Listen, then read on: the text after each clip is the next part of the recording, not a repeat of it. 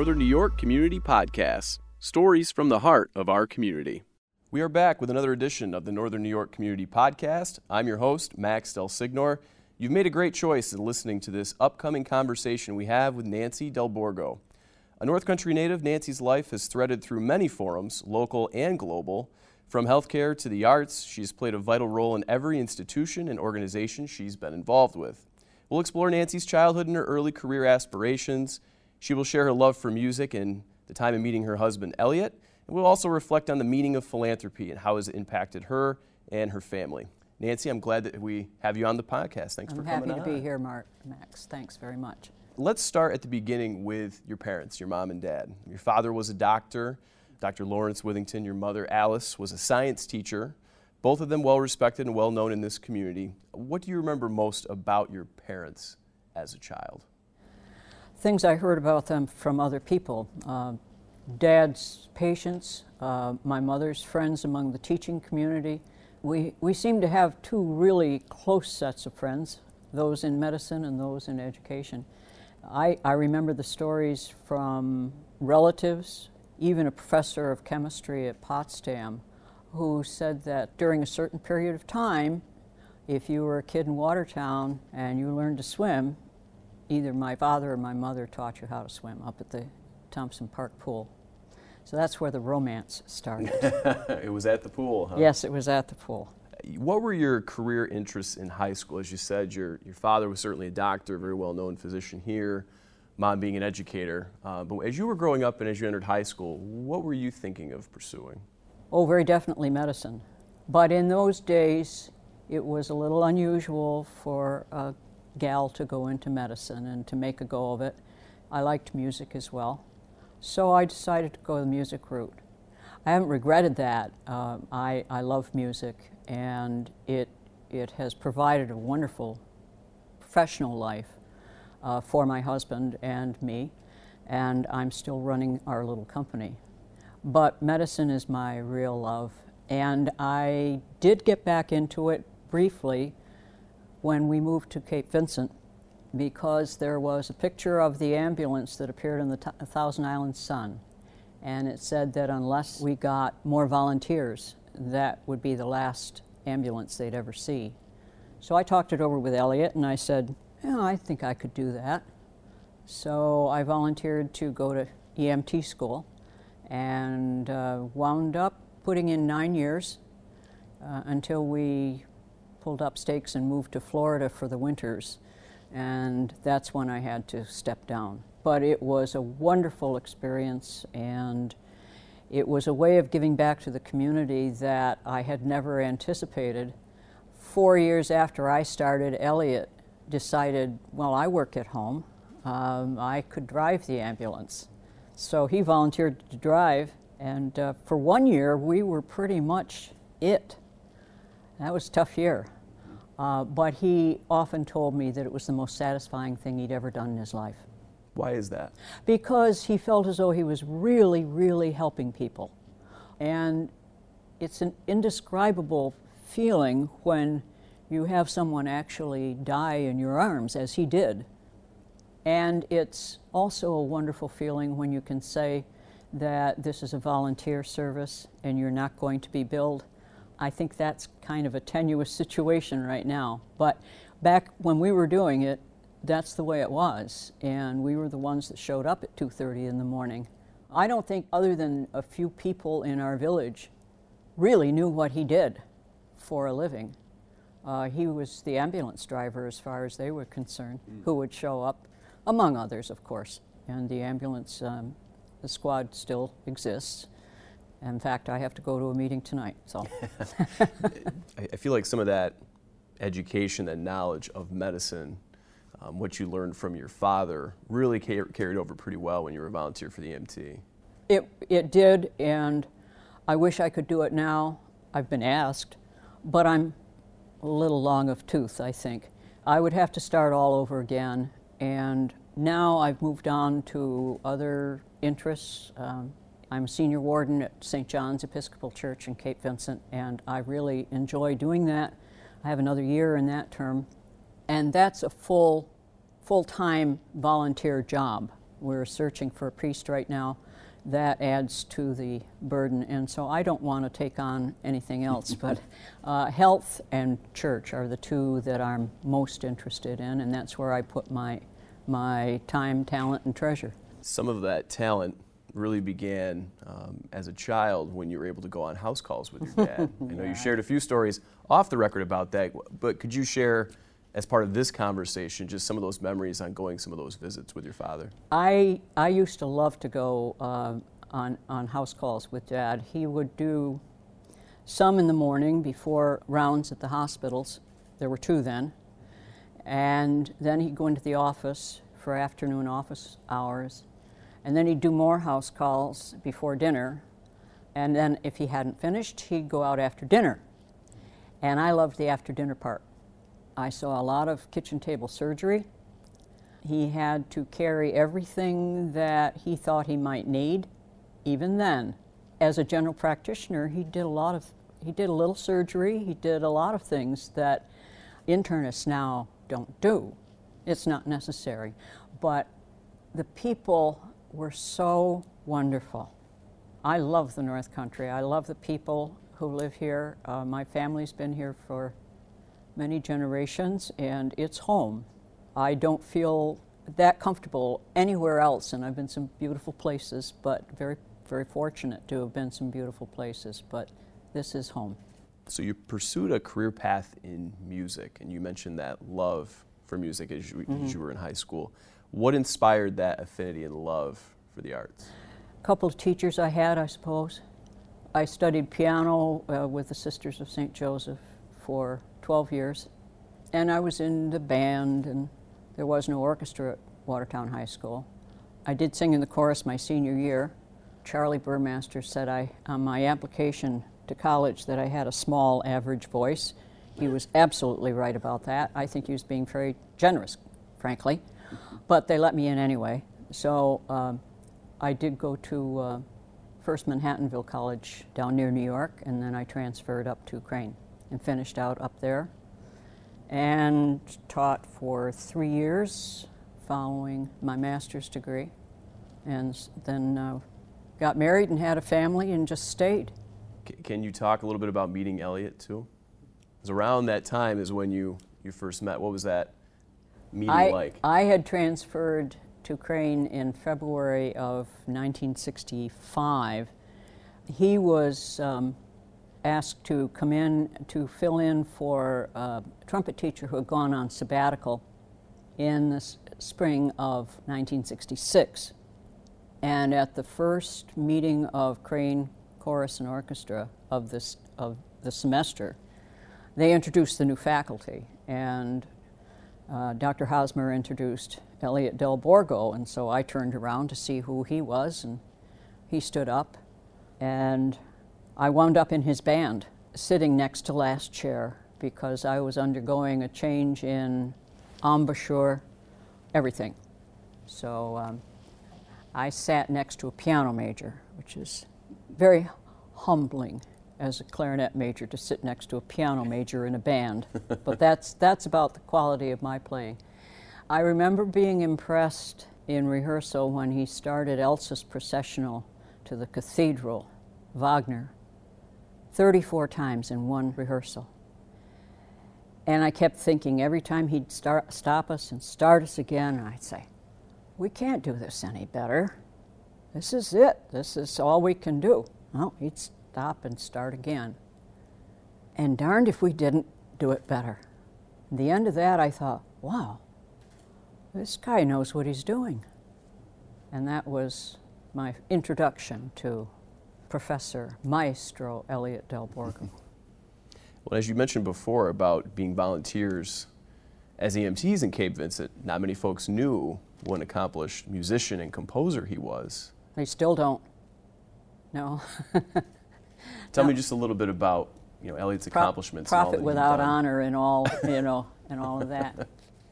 When we first moved to Cape Vincent in September of 1994, people there were very nice, and they invited us to cocktail parties just to get to meet us.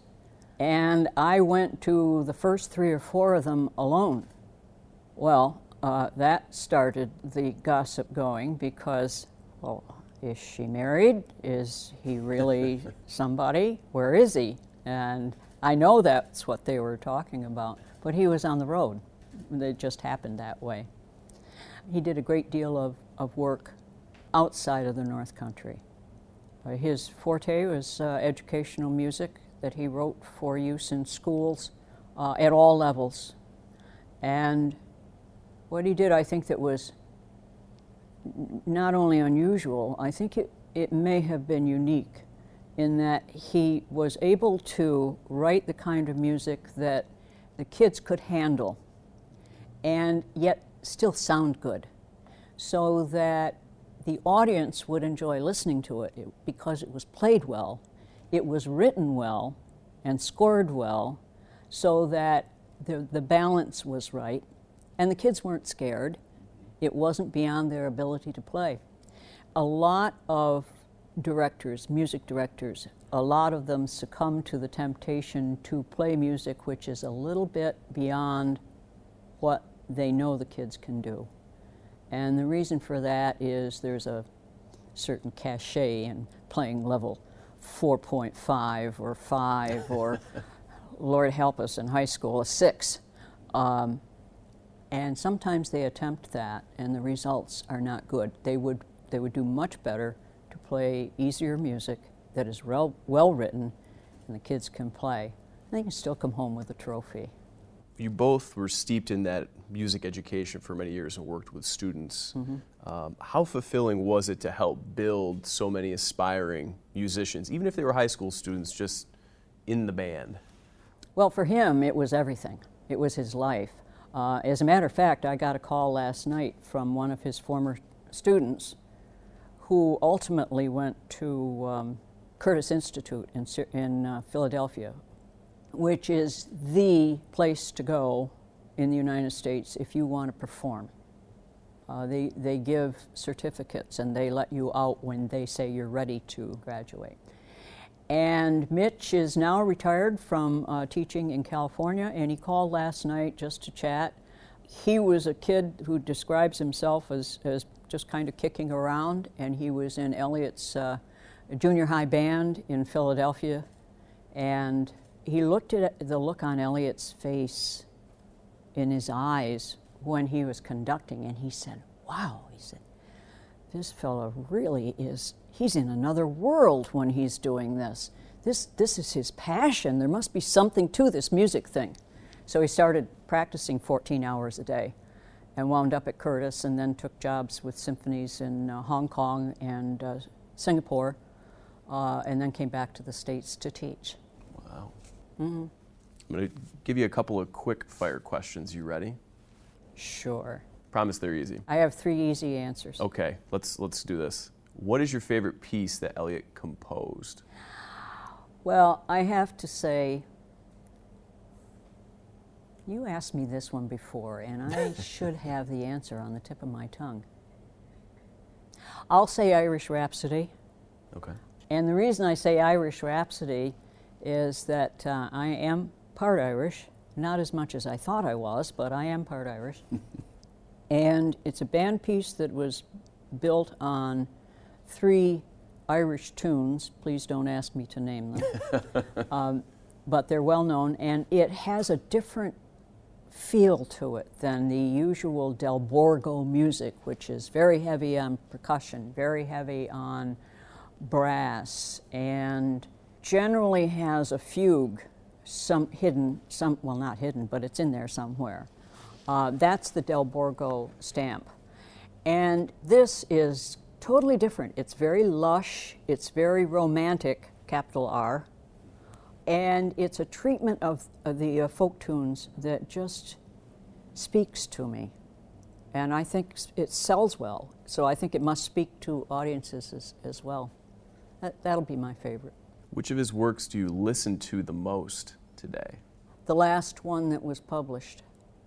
He's got one coming out right now that's an arrangement of a tune by Mosi Lister called Goodbye World, Goodbye. And it's an up-tempo toe tapper that he arranged.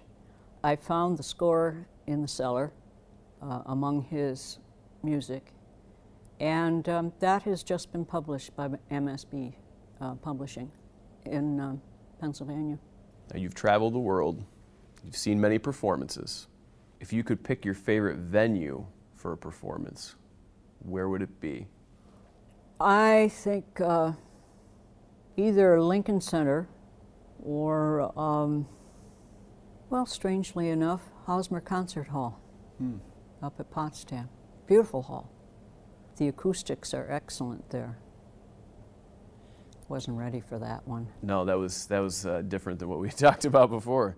If I could remember where we were in Washington when he did he did a commemoration overture for the 50th anniversary of the Navy Band.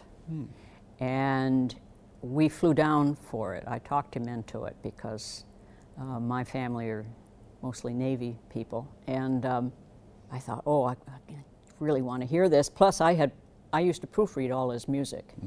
So I had proofread this piece and kind of got invested in it a little bit. So we got invited to go, and we did. And it was, I just remembered where it was. It was at the Kennedy Center. And we were sitting down in the orchestra section, main section. And I remember looking up along the sides and seeing, when they stood up at the end to applaud, all these uniforms with lots of, I was very impressed. That was great fun. Do you enjoy any of today's genre of music? And if so, who are you listening to? Well, I can turn that back at you and say define today's genre, but I think I know what you're talking about, so I won't put you on the spot. No, I don't enjoy. What I enjoy that is popular right now is bluegrass. I like bluegrass. Bluegrass is genuine folk music of the United States.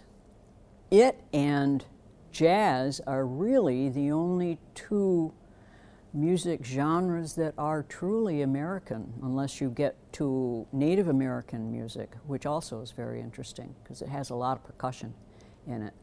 But much of what is played today is not what I would call music. It's not well written, it requires no skill, and it has no really good message. I'm sorry to have to say that. No.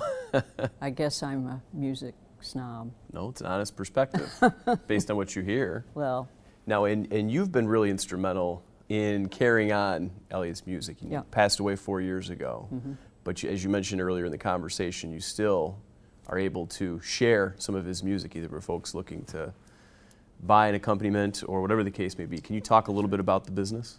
That is really a sidelight right now. I do it as I can, but I did get into some of his music that was stored in Cape Vincent. Found that there were some scores that had not seen the light of day anywhere, and I thought, well, this is something I can do. I can see that his music lives on, and I will get all of these pieces out in front of the public one way or another. So I started the project 4 years ago. It was a project that we had already been working on together, but now I had to take it over myself and decide which ones had been published, and this was just the pencil score, and which ones had never gone to a publisher at all. Once I sorted through that, then I started sending them around, and you have to decide who publishes what kind. You don't go to an ensemble or chamber music publisher with a band piece, for instance. And I have one now that is ready to go to a band publisher, and it was the score for the closing ceremonies, just the closing ceremonies of the 1980 Winter Olympics in Lake Placid. It's for chorus and orchestra. There isn't a lot of market for that, but it's a beautiful piece. And as you can still hear it on YouTube, some of it. So I'm going to send that probably to, well, some of the larger publishers that I know of, that he's worked with. He had several that he worked with. That's an ongoing project. The trick was to The hurdle that I had to get over personally was to get it from the pencil score into an electronic format, because that's what everybody wants now. And that requires knowledge of the language such as Finale, which is what Elliot worked in. And the 3 manuals for that are about like this, each one of them. No way, I have other things to do in life. So I found a student through a business of music class in Potsdam, where a friend of mine taught that class, and she used to have me come up. She's now retired, but she used to have me come up once a semester and talk to her class about what I do. And as it happened, I managed to get some interns out of those classes who knew how to do what I needed to have done. Perfect. Perfect, because that was the one thing that I wasn't willing to attempt. And so I hired them as interns, and I had to do reports on them, how their work ethic was and all that stuff. That was kind of fun. Continuing the education. Yeah, yeah. So we're at a hiatus right now because it's the summertime and they're all home. But I'm getting the works in electronic form so I can send them out. And yes, Where Dreams Are Dreamed from the Olympics is one of them. It's done. Very cool. Yeah. I'm excited about that. I'll probably send it to Warner Brothers. We'll try that.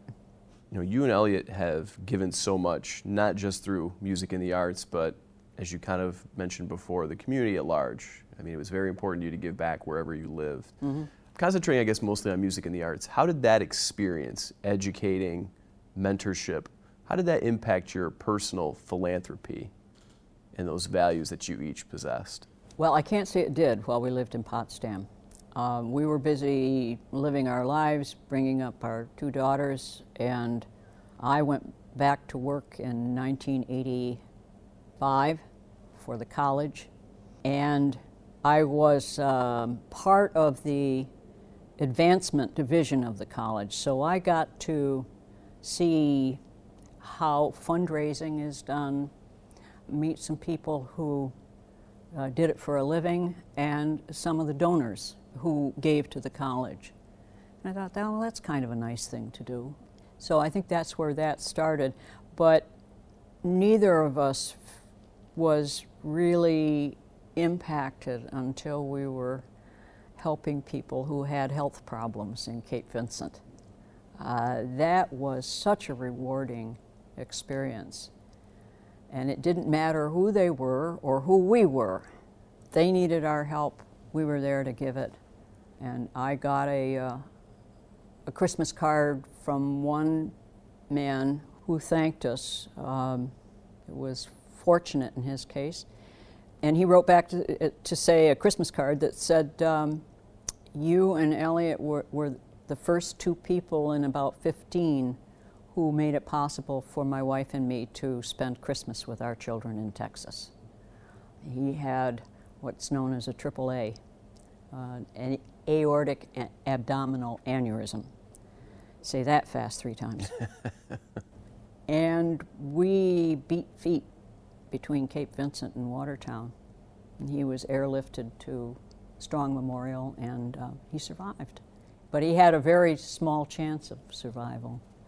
That gave me the warmest feeling, and Elliot just, he glowed when he read that card. That was wonderful. You once told me that love inspires you to give. Oh, yes. Can you explain that a little bit? Well, it's at the heart of who we are, and I have discovered that particularly since Elliot died, because now with our children on their own, and as a widow, I get to determine what it is that I do and how I do it, with whom and when. That's quite an opportunity. And it's the way I choose to look at the situation that I am in. I got involved with the church because my family is in New England. I found a kind of community family, not just gathering, but we love each other as sisters and brothers in that community. our new junior warden says, "You're my sister by a different mother." Yeah, so we call each other sis. I really mean that. She's not my blood relative, but other than that, she is very much my sister, and I treasure that. We had a rector with whom many of us are still very, very good friends, and he instilled in so many people in Clayton and Cape Vincent and in the North Country the love that we should have for each other and how we can express that through doing things for each other and living the golden rule, really. Mm-hmm. So that's where it really began to hit home for me, and I found the ability to overcome some of the difficulties of a new widow. And I recall one instance, I was going home from Clayton after a grief group meeting that he instituted with me and another a parishioner from Clayton, who is now a dear friend of mine. And the group would meet monthly, about 24, 30 people, men, women, all faiths, all economic strata. And I was going home one night, beautiful night in October, and I turned on the radio to listen to NPR, I guess it was, and I heard Beethoven, one of the symphonies, I don't remember which one, and flashed a picture of Elliot standing on the podium as I had seen him so many times over the years in rehearsals in school auditoriums from here to wherever across the country. And I reached for the radio to turn it off because it felt painful. And then I thought, no, Nancy, this is Beethoven. You never turn off Beethoven. So I drew my hand back and I looked at it from a different viewpoint. And I watched in my mind Elliot conducting a symphony orchestra in that particular piece, and instead of it being painful, suddenly it was a gift that he was giving to me. I sat up and I noted that, went home and texted the pastor, and I said, "This is what happened to me on my way home," and he said, "I think you're really onto something." So that's where the word love comes in. I don't do what I do, small as it is, and I don't have the means to do all I would love to do. I'm not Bill Gates or Warren Buffett. But what small things I can do give me great satisfaction because of what I see in the faces of people who enjoy or receive what it is that I do. And I think you would find that from anybody. The demographics, as you noted, a little bit of the country are changing quickly. And it's the same here locally as well. Mm-hmm. Things are changing fast. Future generations are going to give in a different fashion, in all likelihood, than your generation has and has done very well. How do we prepare that next generation for the importance of philanthropy in communities where they live? That question has been on my mind for some time. It's not an easy question to answer. It's not easy because of the culture that we're in at the moment, which many of us are not happy with.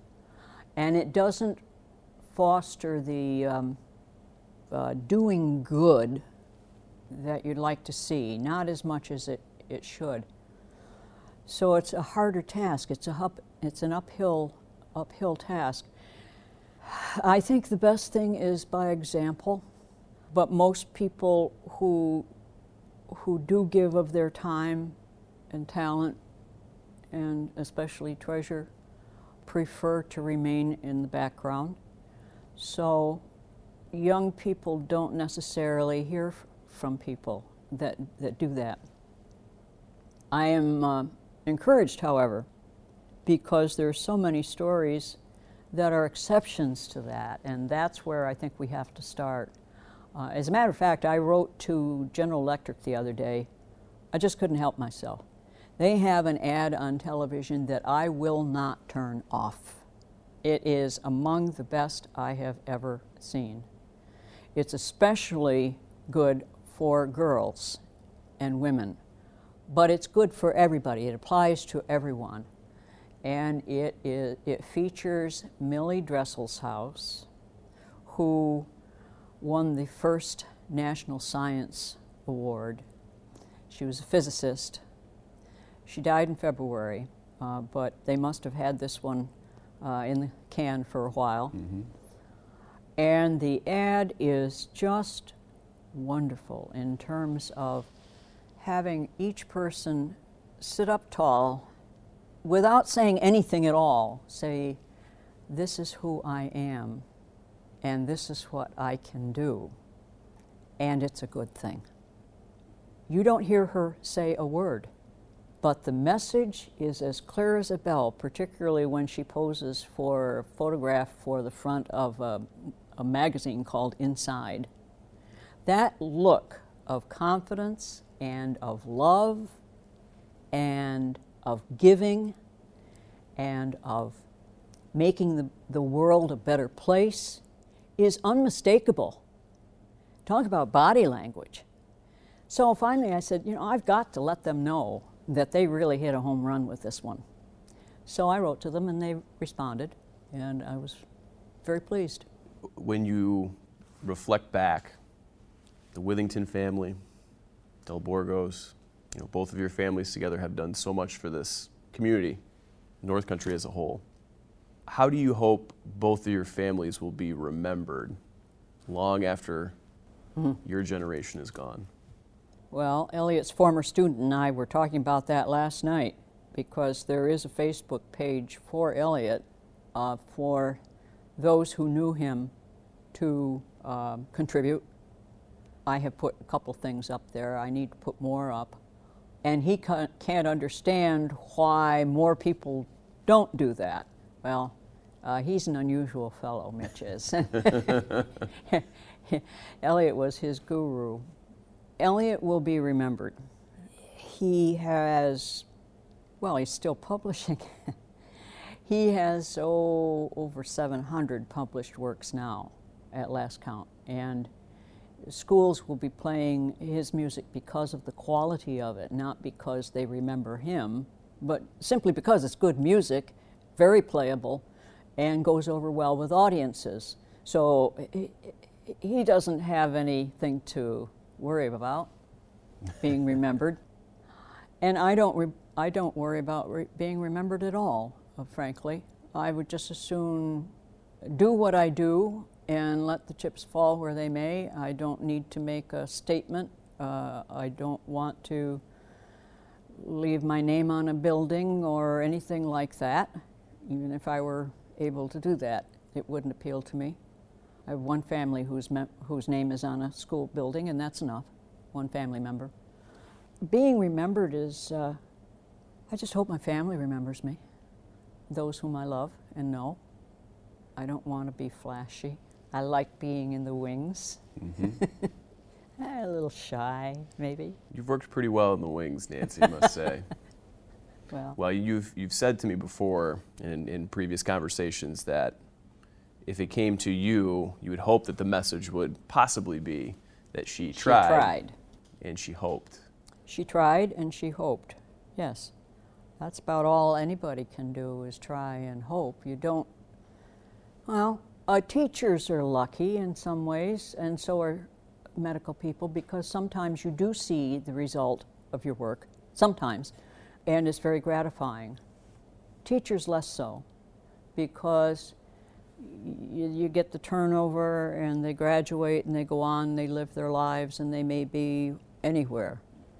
But Elliot would hear from former students, and some of them would come back to reunion and look him up. So that's very gratifying, and that's enough. Well, you've tried a great deal for this community, and it's been very well received. Yes, you're not done yet either. No, well, I hope not. No. Well, I'm glad we could have this conversation, be able to share you and your family's story on the podcast, Nancy. Again, our sincere thanks for coming on and for all that you've done for this community in the North Country. Thank you. My pleasure. As we wrap up, I wanted to thank our supporters of the podcast, WPBS-DT and the Northern New York Community Foundation. Every interview is easily accessible and always free, whether it's online or on your mobile device. Find us on iTunes, Stitcher, Google Play, or other podcast platforms when you search for the Northern New York Community Podcast. Check out our podcast website, which also features interview highlights, transcripts, photo galleries, and much more. Just go to www.nnycpodcast.com. Thanks again for tuning in to our interview with Nancy Del Borgo. This has been the Northern New York Community Podcast.